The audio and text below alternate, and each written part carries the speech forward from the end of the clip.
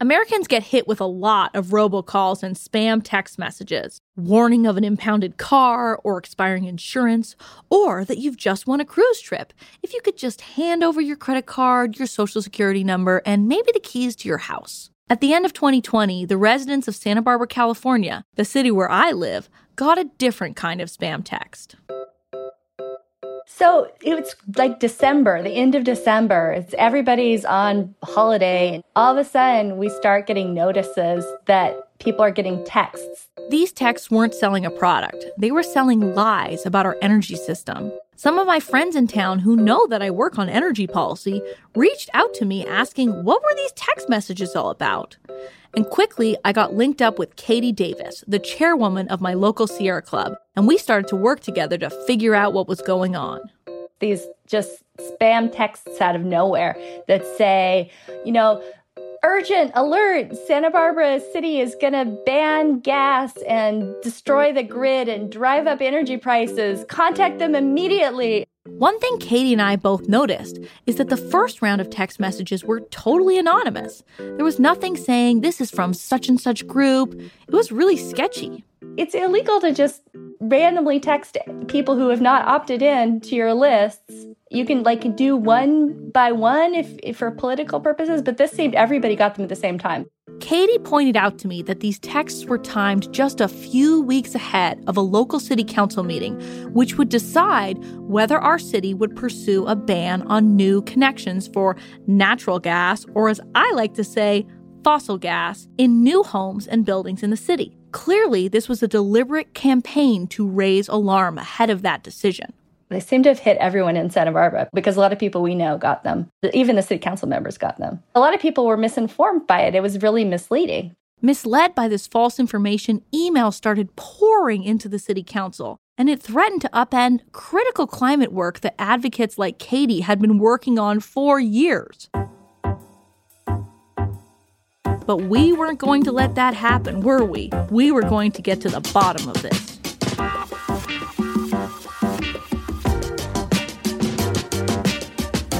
This is A Matter of Degrees, stories for the climate curious. I'm Dr. Catherine Wilkinson. And I'm Dr. Leah Stokes.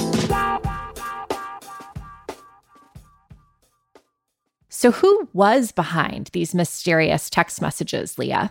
To be honest, Catherine, I knew immediately. Those texts were just one piece of a large campaign that I had been tracking that a powerful private utility in my home state of California was running to try to convince the public of the dangers and downsides of getting rid of fossil gas in buildings. It's pretty ironic, Leah, when it feels like every week we learn more about just how much indoor air pollution gas is creating in people's homes.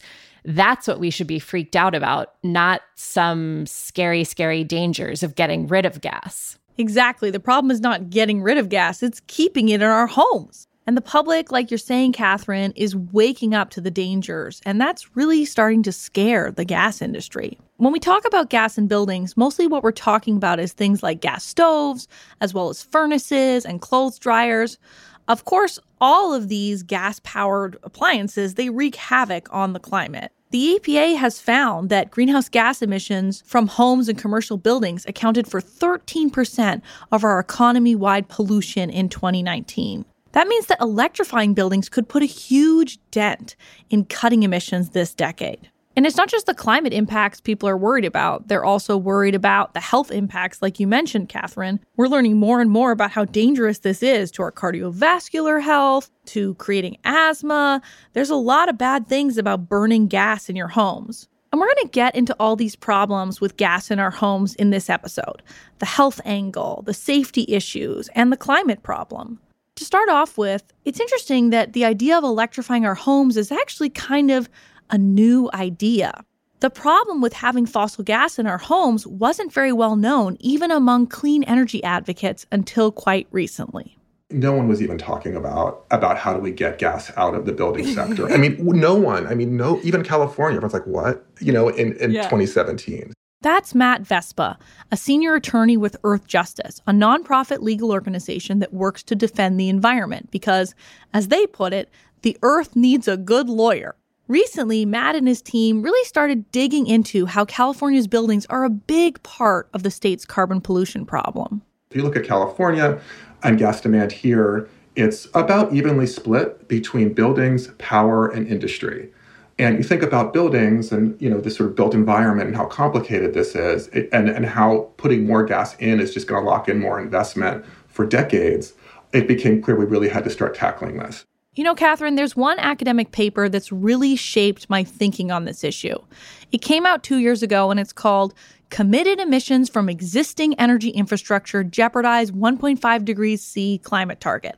Okay, that's a bit of a mouthful, but basically what it means is that we cannot build any new fossil fuel infrastructure and limit warming to 1.5 degrees. Let that sink in for a second. We can't do anything more. No more gas furnaces in homes, no more pipelines, no more gas plants in the electricity system. We are at the end of the road here, folks. Once you absorb that fact, the stakes become very clear. They do. And Leah, I have to say, I think you could have a pretty fruitful side gig rewriting academic paper titles to be, just direct. And hearing this just reminds me that I am all the more devastated that my efforts to lobby my mom against getting a new gas stove recently failed. I tried to tell her that this is a dead end and a potentially deadly appliance, to no avail. Well, we try our best, but this also reminds me, Catherine, of the work of Rewiring America, another nonprofit organization that's really changed my thinking on this issue. The way they talk about it is that they say every time we get to the end of life of an appliance, let's say a stove or a furnace, what we really need to do is make sure that it's replaced with an electric, clean alternative. Because every time we replace a piece of fossil fuel infrastructure with another piece of fossil fuel infrastructure, like a gas furnace with a new gas furnace, well, we're kind of putting in something that's going to be there for a long time, right? Yeah. Maybe a couple decades. And we can't afford to do that.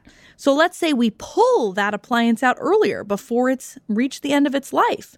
Well, now we've just kind of created waste in our system because we put a lot of energy and people and time into getting that appliance in there, and now we got to go and fix it. So that Rewiring America concept has really shaped my thinking, too, about why we've got all these things, objects everywhere, and we need to turn them all into electric.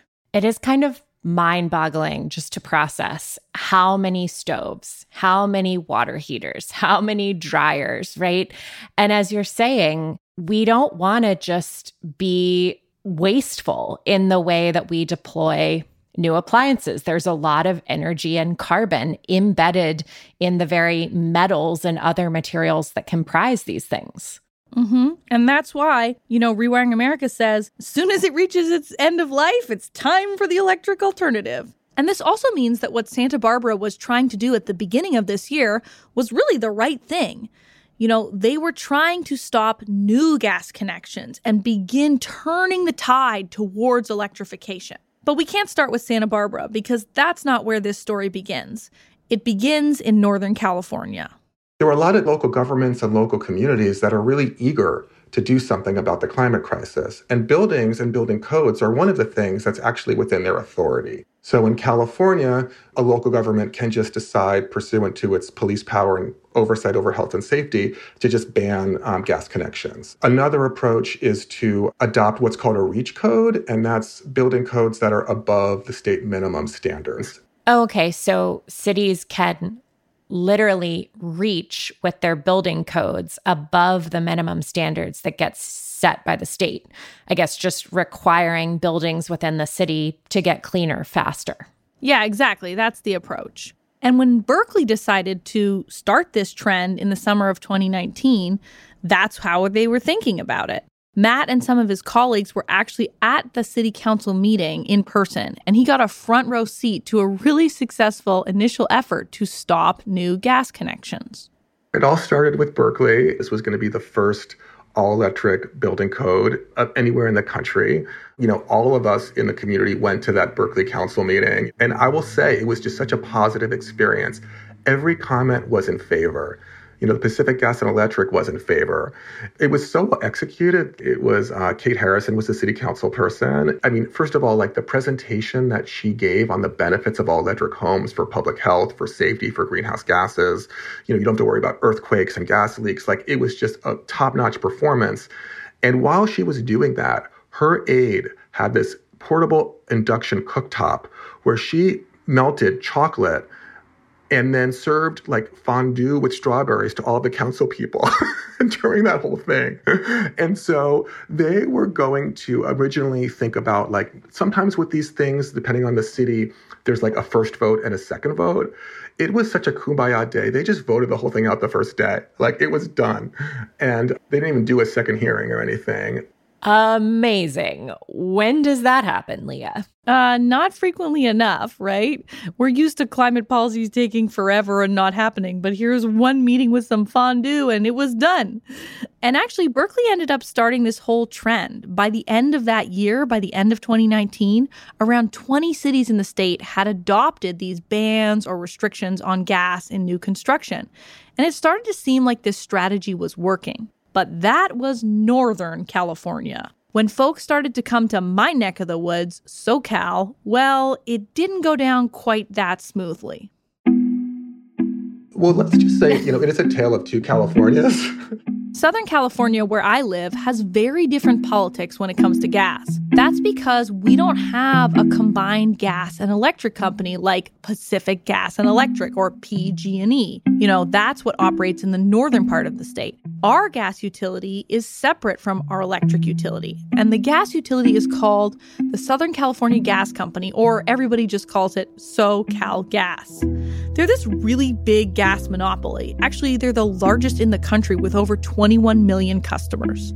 One thing to understand as we dug in is that even though gas demand for buildings is maybe a third of all gas use in California, it represents about, on average, 85% of a gas utility's revenue.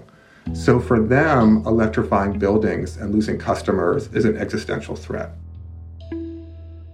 It's also important to note that if you live in Southern California like I do, and you have gas in your home, which I currently do until I get my permits to remove the gas from my home, you are a captured customer of SoCal Gas. You have to pay them money. They're a monopoly utility. So I have to assume SoCal Gas wasn't too happy about all these city councils considering banning gas in new buildings. Not at all. Totally different story in Southern California, where you've got SoCal Gas. So as we started to get momentum in building electrification, this group emerged. It was probably early 2019, called Californians for Balanced Energy Solutions.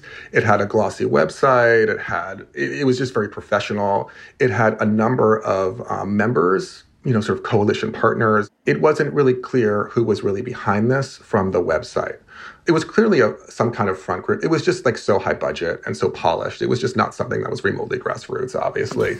And I think it just kind of came out of nowhere. And also, like, what is a Californians for Balanced Energy? What does that even mean? It's just such a clearly front group name. So I think when you see groups like this, I think the first question you have to ask is, who has the most to lose by what they're advocating against, and who has the most money? And the answer to that, if you look at this code, it's clearly SoCal Gas. I mean, they were identified at least on the website, but they've got to be behind this. And then we were able to uncover emails that really showed that SoCal Gas was recruiting members. They had, a completely done up, polished mission statement with talking points. I mean, it was already dialed up. So that was our first indication that they were behind it. A classic tactic of powerful industries who need to create the illusion that the public is on their side. Astroturfing, i.e., faking a grassroots movement. Yep, this is something I wrote a lot about in my book and saw as a common tactic that utilities are using more and more. And that's what started to play out in Southern California. SoCal Gas and its front group, Californians for Balanced Energy Solutions, aka C4BES. That's how you know it's not real. Yeah, exactly. Maybe it's C4BS, but anyway. They started to go after all these cities that were trying to move forward with gas bans in new construction. And the first place that started the trend in Southern California was San Luis Obispo. And this is where SoCalGas really came out in force, not only with dozens, if not, frankly, hundreds of employees trying to speak out against what San Luis Obispo was doing. The CEO showed up. They had the front group coming and, spreading misinformation. And it was just all sorts of tactics to try to stop this from happening. Emily Atkin, who runs this amazing newsletter called Heated that everybody should be subscribed to, she did some amazing reporting on this, digging into these dark tactics that the gas industry was using there. I remember Emily did really great reporting on that last summer. And as ever, telling the truth in that Heated newsletter. Yeah, it was really fantastic. And after her reporting, Full Frontal with Samantha Bee, that TV show, they picked up the story and did a segment on what was going down in San Luis Obispo and the kinds of harassment the mayor was facing from the gas industry. And what happens when you try to expose the truth about gas? They get vicious. I'm Mayor Heidi Harmon, and I was targeted by the gas industry. Mayor Harmon's town passed an ordinance to incentivize new buildings to cut out gas, but they got some surprising, let's call it, pushback. The union president of the gas company said that I'm not going to rest until that red-flowered Corilla DeVille and all those other are voted off that council. And so the intimidation tactics were at an all-time low. They threatened to come to a council meeting during the pandemic. And so to see someone actually write in a letter that they were going to busload in people that are potentially COVID positive to intentionally infect and therefore potentially kill members of our community, they stopped at nothing. These insane gas company tactics really delayed the decision. But eventually, that city did move forward on banning new gas hookups. But that didn't stop SoCalGas from stirring things up at the next stop on the gas ban tour, which was Culver City. Culver City was thinking about it, and there's this thing called sock puppeting. I started investigating all this stuff about front groups when I started learning about this and the different tactics. And I think sock puppeting is when you pretend you're someone you're not to sort of help to try to bring other people along. So basically what happened was it was Imprenta. That's the name of the PR firm that SoCalGas had contracted with. One of their employees posed as just a person, a resident in Culver City, and went on Nextdoor and had this post that said, I heard Culver City was going to take away our stoves. That sounds crazy to me. Who wants to oppose this? But it was this idea to drum up hysteria and, be a plant. And then ideally, then you'll get people that have no understanding of who you are and what your motivations are to kind of ally themselves with you and generate, momentum. They really are undermining the democratic process, obviously. People aren't identifying who they really are. There's money going around that they're getting paid to do these things. That is not clear. The whole point of these front groups and these tactics is to create a false sense of opposition that doesn't kind of link to the people that are really opposed to it, which in this case is the gas company. Now, after all these weird, aggressive tactics in San Luis Obispo and Culver City, that's when those text message blasts started to come to my town, Santa Barbara, back in December. And that's when Katie Davis and I got involved. Yeah, I don't know if they just pulled him from voter rolls or what they did, but certainly these people did not opt in to receive texts from the gas industry. That I know for certain. This is why it was important to us to pass this in Santa Barbara too, because there haven't been a lot of these passed in SoCalGas territory, and this is why. They're fighting these tooth and nail. Most of the 40-something ordinances that have passed have been in Northern California, which is PG&E, and PG&E sells both gas and electricity. So they were actually supportive of the bans because we'll sell more electricity, and they were fine with it. But here, SoCalGas just purely sells gas. So after Katie and I talked, I wrote this op-ed in the local newspaper, and I started getting organized with her and some friends and some environmental advocates to show up to this January city council meeting to set the record straight and stop the gas company and its front groups from blocking this great policy with their lives. Which brings us to the beating heart of democracy, Catherine, the local city council meeting. Ms. Clerk, if you would read that into the record. Yes, Madam Mayor. Alrighty, there we go. Item 18, Energy Code Amendments for New Buildings. In January, the city council meeting took place over Zoom, and it started with this excellent presentation from Alelia Parenteau, who works for the city as the energy and climate manager. And it was her job to do the research on the gas ban for new buildings and present a proposal to the city council and the public. Madam Mayor and council members, good evening. I will try to be as brief as possible with this presentation, though it's a big one, because I know you've had a long evening. So we're here this evening to have a study session on building code amendments, otherwise known as reach codes or stretch codes, for new construction in Santa Barbara. That city staffer, Parenteau, she was really well prepared and quite bold in her statements. She even talked about the text messages and who they were coming from. After her presentation, there was a public comment period where me and a lot of other people commented. But one of the first people to speak was a man named Tim Mahoney. Can you hear me?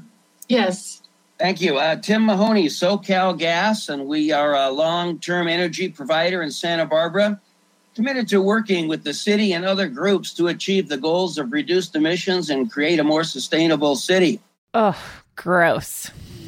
I know. Doesn't he sound like a used car salesman or a guy selling like cigarettes in like the 50s? I'm not a lobbyist here. I'm not trying to lobby you. I give information and education out to the public. I love Santa Barbara, as you guys all do. Let me highlight just a few important points. To successfully achieve carbon neutrality, we need carbon neutral fuels and gas infrastructure to deliver those fuels. So SoCal Gas is an industry leader in increasing the flow of renewable gases that can be delivered via the existing gas infrastructure. Now, renewable natural gas is currently the only negative carbon fuel, and experts agree it is needed to decarbonize buildings. Hold, please. Did he just say decarbonize? I know. Yep. You know, you got a real expert on addressing climate change when they literally cannot pronounce the word decarbonization. Much like the company was promoting false information ahead of the meeting in the texts, they continued this pattern in their comments to the city council.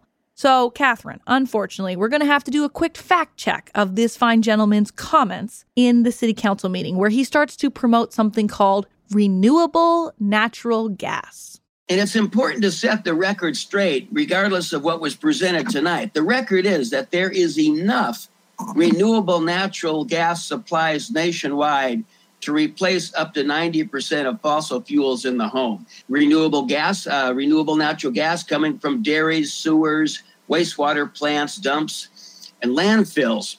Nice moves, Tim. When in doubt, just throw in the buzzword renewable. And of course, he's talking here about something that is real. Methane is the fossil gas that we pipe into our homes, and methane also gets created in industrial cattle operations, in sewage plants, landfills. So it's a thing that exists, but Tim's going a little bit too far here, maybe, that he's just got those renewable gases on tap. That's right, Catherine. You know, there's some amount of gas that we could collect, but the question is how much of the gas that we use in our homes, let alone in our electric power sector, could be replaced by these, quote, renewable gas solutions. So I asked Matt if he thought that this idea could really scale. How much renewable gas could we really have? And is SoCal Gas telling the truth? This is just a classic fossil fuel industry delay tactic where they put out this false solution. That's renewable natural gas. Oh, it's coming. We don't have to change a thing. It's so when the real solution, which is electrifying and getting off gas entirely, is already there. It's already feasible. And so they've been pushing this for years. And I think initially had really some buy-in among regulators, though I think we've been able to walk that back. Even if you look past a lot of the localized issues that are very serious around dairy digesters and how they impact local communities, the potential for renewable natural gas, just the amount that's out there, if you were to capture it all, is maybe 5-7% of total gas demand. So you can have all that, and there is still 94% of gas demand that we have to eliminate. The way we do that is taking those gas uses like our space and water heating and converting them to electric and then powering that off a renewable grid. That is the only way forward. And they've been trying to create this false alternative as a tactic to just maintain business as usual. So frustrating to have this peddling of false solutions when there is a real, legit, good solution. It would just mean SoCal Gas would have to sunset. And I guess we need to make sure that we're taking care of workers, but companies sunset all the time, right? Think about Blockbuster. It happens. Certain business models go out of date. And especially when the company is hurting people, not just destabilizing the climate, but making our communities less safe and affecting people's health. The question is this an industry worth saving? Exactly. So Leah, stop keeping us in suspense here. What happened at the city council meeting? Well, Katie and me and a bunch of other cool people, we put up a great fight at that city council meeting back in January. And we ended up with a unanimous vote from council to take the next step on this idea of banning gas in new construction. But that wasn't the end of the road. Unlike in Berkeley, the city council would need to vote again and make a final decision about 6 months later in July. So by now they must have made the final decision. What happened? Well, Catherine, you're just going to have to listen to the rest of this episode before you find out. Oh, Leah, you are so difficult. You know, we can joke about all this, but the stakes are really high here, Catherine.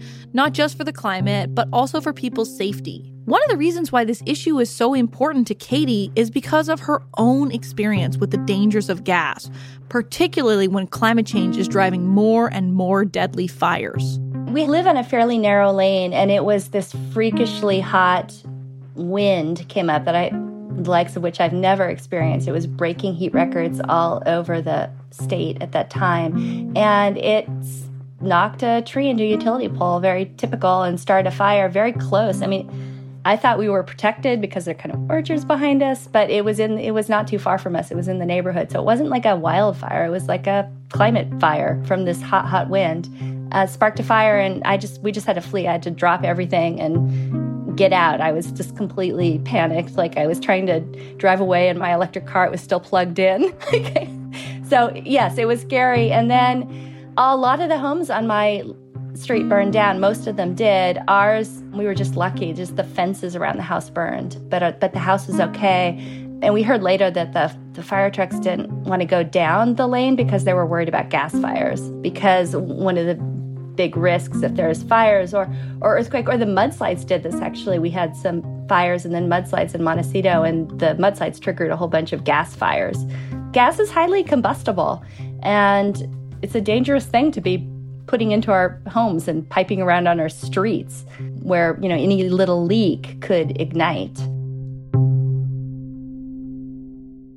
So things are clearly getting more and more dire around gas. Is it making the gas industry get more and more desperate in their attempts? It seems like it is, Leah. Yeah, the industry is getting more desperate, and they're looking for new ways to kind of influence the public to stay with gas. So, for example, Rebecca Lieber, who was at the time writing for Mother Jones, did this great reporting about how the gas industry has been paying sort of hip millennial Instagram influencers to promote gas stoves. When in doubt, roll in the millennial influencers. I think that's maybe part of why this story really struck a nerve. I saw it passed around a lot, but I think it was also the timing of the piece, right around the time that we were seeing more and more research on the air quality problems that are so clearly tied to having gas in our homes and other buildings. Yeah, Rebecca's reporting broke through in a big way, including ending up in that Samantha Bee sketch that we heard a little bit of earlier. And, part of that sketch also involved interviewing a woman named Brady Seals, who works for the Rocky Mountain Institute, another environmental nonprofit, and who is an expert on the health impacts of gas stoves. I love my gas stove. It's efficient, it makes me a professional chef, and all these influencers say it makes the food, I don't know, tastier, brownier, flamier. Natural gas. Natural gas. Natural gas. Look at that flame. You'll have to pry my gas stove from my cold, dead hams. I make delicious pan-fried ham. The gas industry's done a great job marketing. I have to give it to them. But gas stoves emit a lot of the same pollutants that come from our car tailpipes in your home. That can't be good for you. We looked at 50 years nearly of health research on what are the human health risks of gas stoves. And what we found is that it's mostly respiratory because we're breathing in these pollutants. They are invisible, odorless pollutants. Is there anything that you think is worse than a gas stove? Gas oven? Are you just like the biggest buzzkill at a party? You know, the more we learn about gas stoves and indoor air pollution, the worse it looks. That research that Brady Seals compiled paints a pretty bleak picture. Homes with gas stoves can have nitrogen dioxide concentrations that are 50 to 400% higher than homes with electric stoves. And that can actually make your home exceed these EPA rules for outdoor air pollution, meaning being inside has got dirtier air than being outside. And the risks for children are particularly bad. It turns out that children growing up in a home with a gas stove have a 42% increased risk of asthma. That is a huge difference. I feel like parents especially really need to know about this. I mean, you just think you're cooking your kid pasta, but you might actually be triggering an asthma attack. And it's not just our health or the health of our families that are at risk with gas in our homes. It's also our basic safety. There's a lot of research showing that leaks from gas supply infrastructure are rampant in cities all across the country. And these leaks don't just exacerbate climate change. Sometimes they cause entire houses to blow up. Right? We've seen this happen in Massachusetts and Maryland just recently, right? Seems like fewer house explosions is a pretty clear public good, something we should strive for in our communities. I agree. Controversial take there, Catherine. And you know, what's so disturbing is as we learn more about the dangers of gas from a health and a climate and a safety perspective, gas companies are doubling down on their lies. And they're using the money that they get from people like you and me and our listeners as monopoly-trapped customers to do it. They're funding the lies with the money that we pay them. This is something that gets Matt Vespa really upset. So there's a program in the Commission's energy efficiency proceeding around codes and standards. And what that means is like utilities are actually paid and had gotten shareholder incentives actually to advocate for strong efficiency codes and standards. So that might be federal standards for furnaces, for water heating, state appliance standards, and also building codes. And the idea of this is they're using their expertise to help support more stringent codes and standards. But instead, SoCalGas used a lot of that money to quietly discourage electrification. SoCalGas took that money and instead used it to undermine proposed standards at the Department of Energy federally, at the Energy Commission statewide, and to oppose local government measures to do stronger local building codes. Wow. Well, that'll make California taxpayers feel good.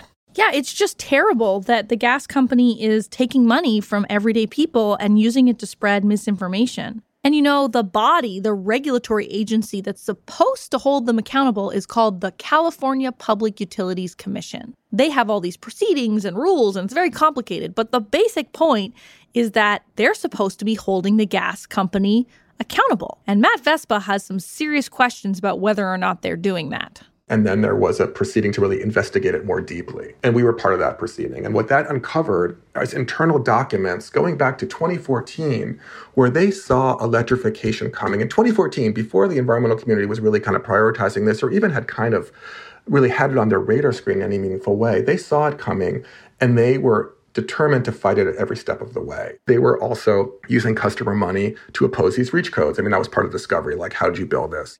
Matt and some of his colleagues at Earth Justice launched a whole investigation into this issue, and they were able to prove that SoCalGas was using customer funds inappropriately. And in the end, the Utility Commission agreed with that finding, but it wasn't enough. We got a decision from the commission which said they weren't allowed to do this. You can't use money that you're given to advocate for stronger standards to actually, advocate to weaken them or obstruct them. I mean, it's not that complicated, but they did, agree with us that all this was misconduct. The problem was, after doing that, they didn't impose any penalties.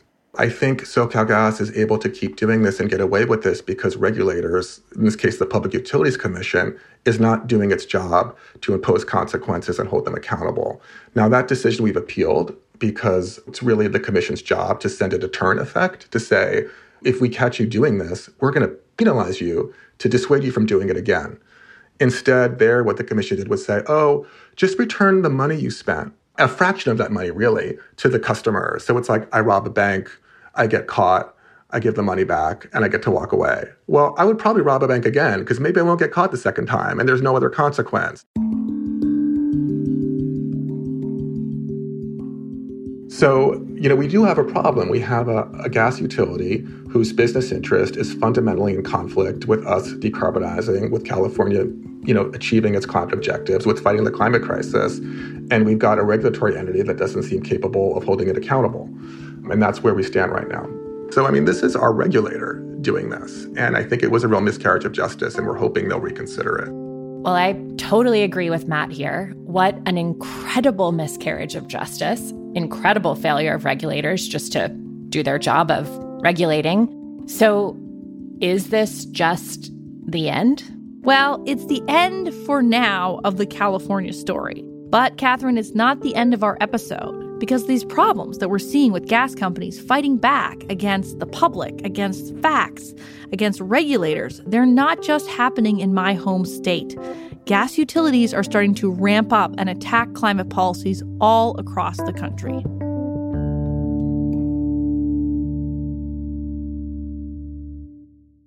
A lot of journalists are documenting this kind of bizarre trend, from people like Ben Storrow at EE News to Rebecca Lieber at Vox and Darna Noor, a climate reporter at Earther. She's also been tracking these bans on bans. And so we called her up to hear what she had to share with us about what's going on in all these states. I think the most recent that I've seen was one that passed in Ohio. Texas passed one in May. There were a number of others before that. In June, Louisiana's House of Representatives unanimously approved one of these bills. Last year, there was also Oklahoma and Tennessee, Arizona, 15 other states too. It's now up to 19 states total that have banned gas bans, that have said, what California has done in 47 cities, that isn't allowed anymore. You can't do this. Wow, I didn't realize that it's already up to 19 states. And this seems like kind of a classic page out of the conservative lawmaker playbook, right? Any major issue, gun control, air pollution, corporate prisons, when it seems like there might be regulation coming into place to constrain or address those things, we see business groups get into action and try to pass preemptive legislation that would make it harder to regulate industries that cause public harm. Yeah, exactly. And it really is preemptive. The really interesting thing is that in some of these states, there was no gas ban on the table to begin with. Governor DeWine in Ohio signed one of these bans on gas bans. No one was even talking about really banning new gas hookups there. So it's pretty clear that these utilities are, it seems, kind of freaking out, and they're worried that there's going to be a bigger movement to put bans on gas hookups than there is right now. Or even just a bigger movement to turn away from gas in homes. Totally. Darna also talked about some reporting that shows that gas utilities are trying to slow walk electrification. A trove of emails was brought to the public's attention by the Energy and Policy Institute and E&E News, which showed a coordinated effort by these gas utilities to convince the public that we should not move away from gas. E&E News, they got their hands on a bunch of emails from this utility trade association, basically, that gave the sort of inside story on how all of these different prohibitions on gas bans were popping up across the country. So it gave us some insight into what the messaging was like. These assertions that gas restrictions are like a snub to free choice was a big part of it. There was also lots of stuff about how this was like an assault on builders and restaurant industries and things like this. This document really gets into some pretty common talking points in the energy industry. This focus on messaging that no longer says that the climate crisis isn't happening, but rather just sort of talks about how we need to make room for all kinds of fuels and not rush into electrification of everything. Why we need to maybe move slowly and continue polluting for the time being. I certainly think that public perception of gas is shifting. And I think, frankly, the fact that these sort of anti-gas ban crusades have been happening. The fact that these trade groups are so invested in this means that they have something to be afraid of, right? It's a response to a movement that's, I think, really picked up speed in the past couple of years. And just like we saw with Katie Davis's story, there's a personal element here for Darna too. She did some earlier reporting on the dangers of gas where she consulted with an expert about what her own gas stove was doing to the air quality inside of her own Baltimore apartment. I talked with some experts, including someone at the Rocky Mountain Institute, Brady Seals, who's herself kind of an anti-gas influencer, one might say, an influencer for the new induction stoves, walked me through how to do an assessment of my own gas stove and how much of a threat it was to my health and what impact it might be having on the climate. And I walked over to my stove. I checked out what the hood was doing. I checked out how well it was venting. The answer was it was not venting very well at all.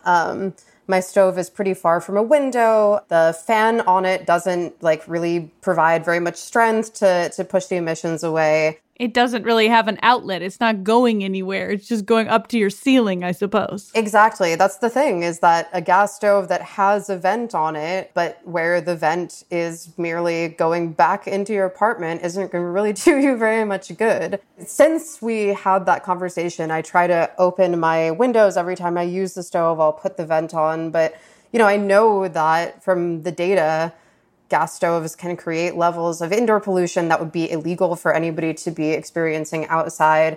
And the kinds of pollution that they produce, from nitrogen dioxide to particulate matter, are vast and kind of terrifying. Yep, that's right. I feel the same way about my gas stove right now. First of all, it doesn't always light. We say gas stoves are great, but anybody who's used one has definitely had the click, click, click, click problem.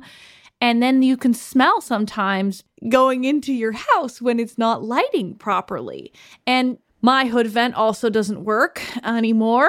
And so it's actually kind of scary. They say if you cook with a gas stove for 30 minutes, it's actually putting out those kinds of levels of air pollution that you talked about that are higher than would be legal outdoors. I've been opening windows and opening doors, and I have an induction stove that I bought. It's just on back order. Oh, so congratulations. Someday it will arrive. I would definitely switch to an electric induction stove if I could.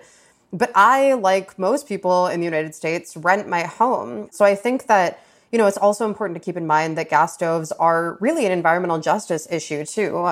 We know that lower income families are less likely to have good ventilation, good hoods, than higher income ones. So the utility industries and the energy industries can say all they want about energy choice and about fuel choice and everything. But the truth is, you're not really making a choice if you're like most Americans who's renting an apartment in the United States.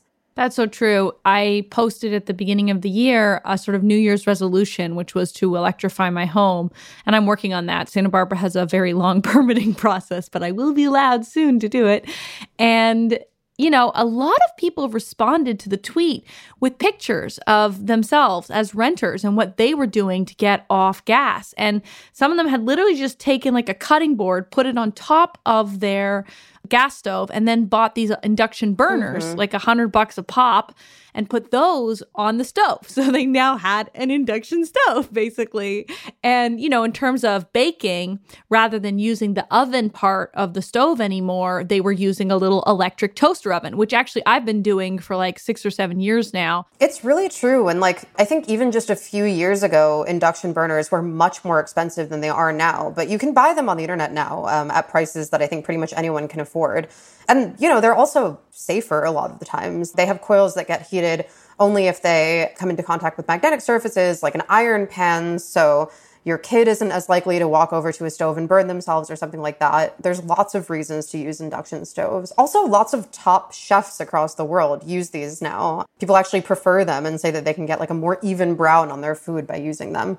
Yes, stoves, Leah.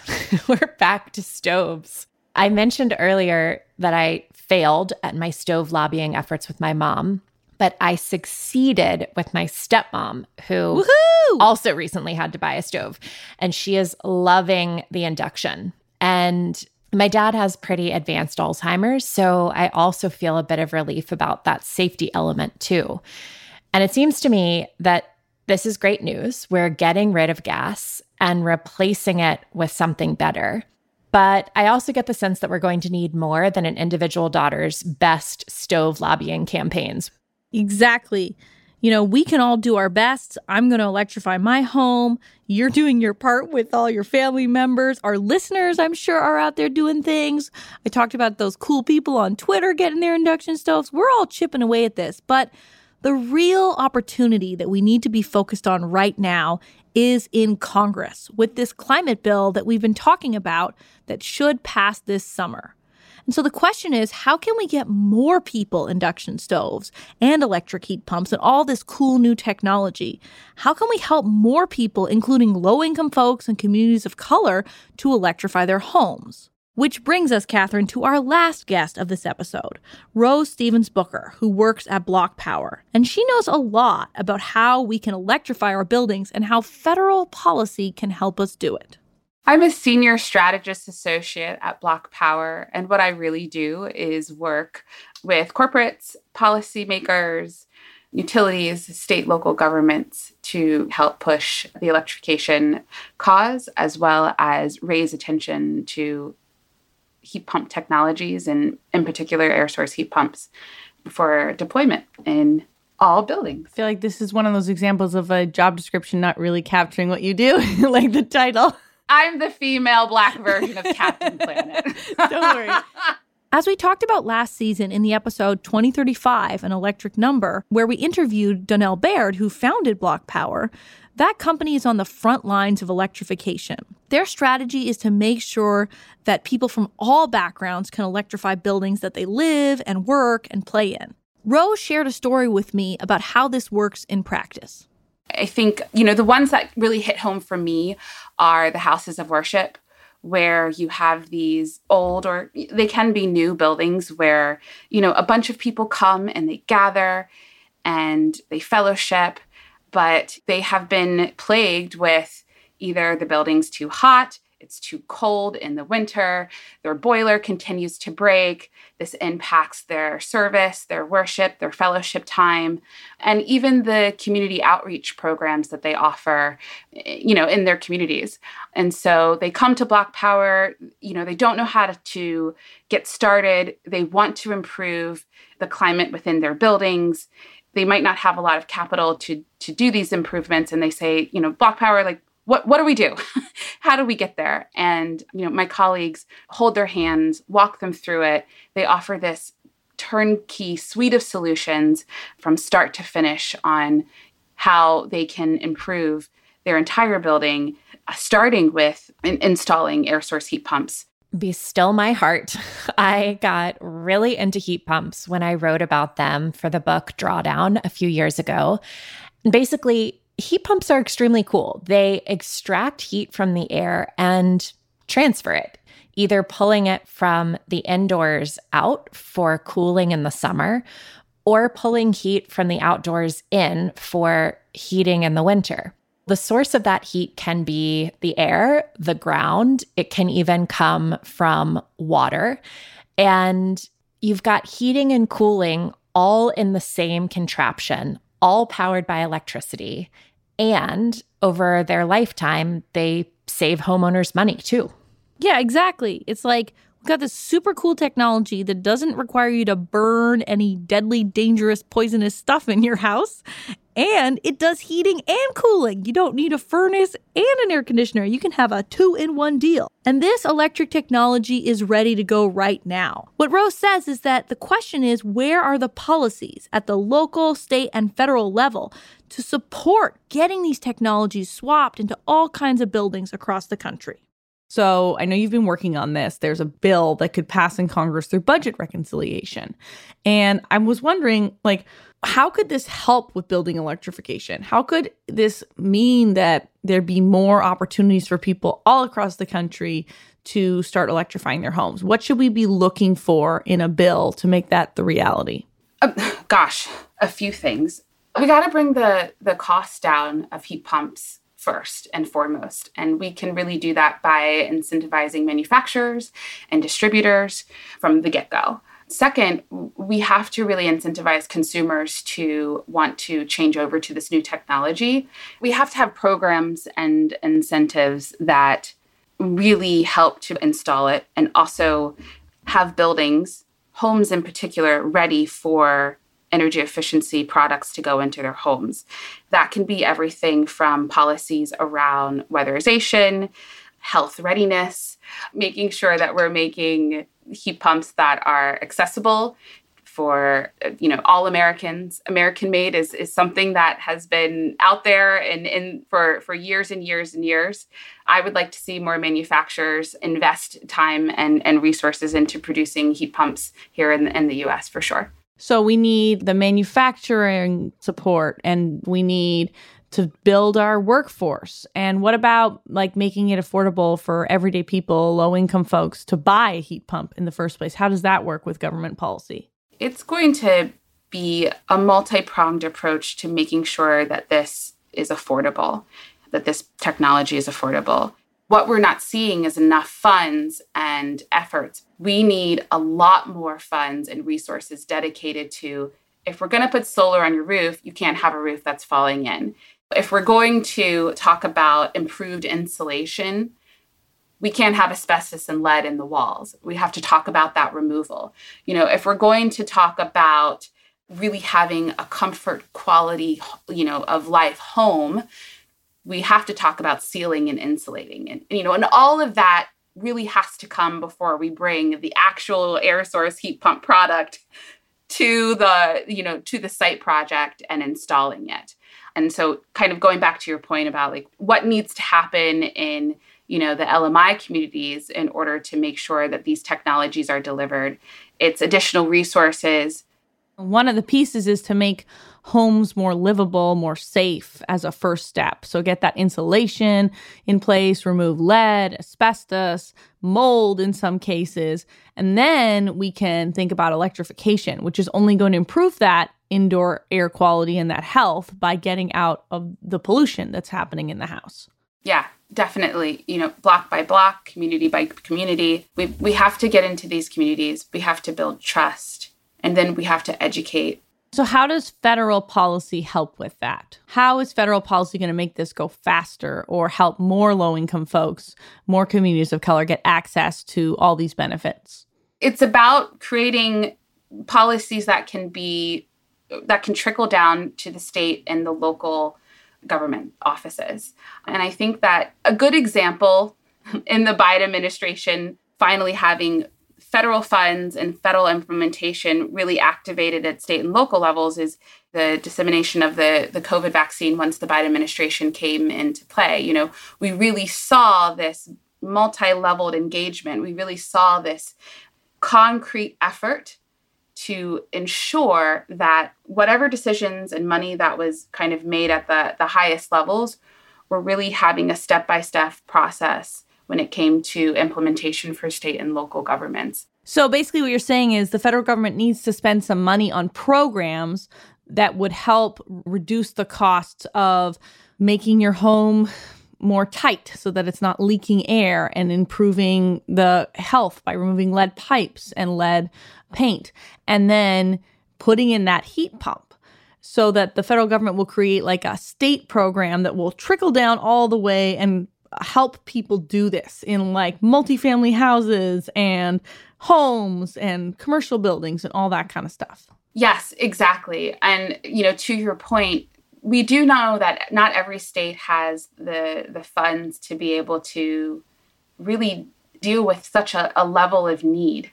And so federal policy needs to really take in consideration, how do we fund and support state offices that need to grow? We need to figure out a way how we can support our state and local governments to really tackle this huge endeavor that we're trying to take on. On the other side is to build that groundswell of momentum, which only supports the state and local elected officials, which only supports our federal government as well. We need to tell them that, enough is enough. We don't want your fossil fuels anymore. So, Leah, this seems like a really good moment to remind everyone of our ultimate call to action right now, really our only call to action right now, which is call for climate. Go to call4climate.com and walk through, if you haven't done it yet, calling your senators and asking them to pass a big, bold climate bill this summer that actually invests in solutions like heat pumps and all the rest at the scale of the crisis. I couldn't have said it better myself, Catherine. Now is the moment. We can get these induction stoves. We can make them more affordable and accessible. We can get these heat pumps. You know, we don't have to keep using this dirty fossil gas in our homes. We can cut the cord, so to speak, get off the gas. And we just need some federal policy to help us do it. So, Leah, can you tell me now what happened with the gas ban in Santa Barbara? I know I've held you and the listeners in suspense for too long. Well, the good news is, Catherine, it passed unanimously. Woohoo! And you know, Catherine, that was a great local win, and I'm so happy it happened in my town. But I feel like we got an even bigger win on the horizon. Wouldn't it be exciting if we got a huge climate package over to the finish line in Congress this summer that included investments in building electrification that helped people get those heat pumps and those induction stoves? Wouldn't that be something to woo-hoo and celebrate about? It most certainly would. A Matter of Degrees is co-hosted by me, Dr. Leah Stokes. And me, Dr. Catherine Wilkinson. We are a production of Postscript Media, podcasts for a changing planet. Jamie Kaiser, Dalvin Abuaji, and Daniel Waldorf produced the show. Stephen Lacey is our executive editor. Sean Marquand edited, mixed, and composed our theme song. Additional music came from Blue Dot Sessions. The show art was designed by Carl Spurzum. Our website was designed by Caroline Hadalac-Sono. Fact-checking by Emma Swanson. Thanks to our funders and supporters who make this show possible. The Sunrise Project, Northlight Foundation, McKnight Foundation, Bloomberg Philanthropies, the 11th Hour Project, and UC Santa Barbara. If you're digging the show, please hop onto Apple Podcasts and give us a 5-star rating or leave a very kind review. Yes, we love the kind reviews. And come back soon as we tell more stories for the climate curious.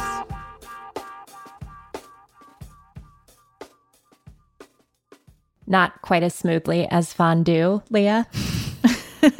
Not indeed. We'll have to see if we want to fondue by that moment or not.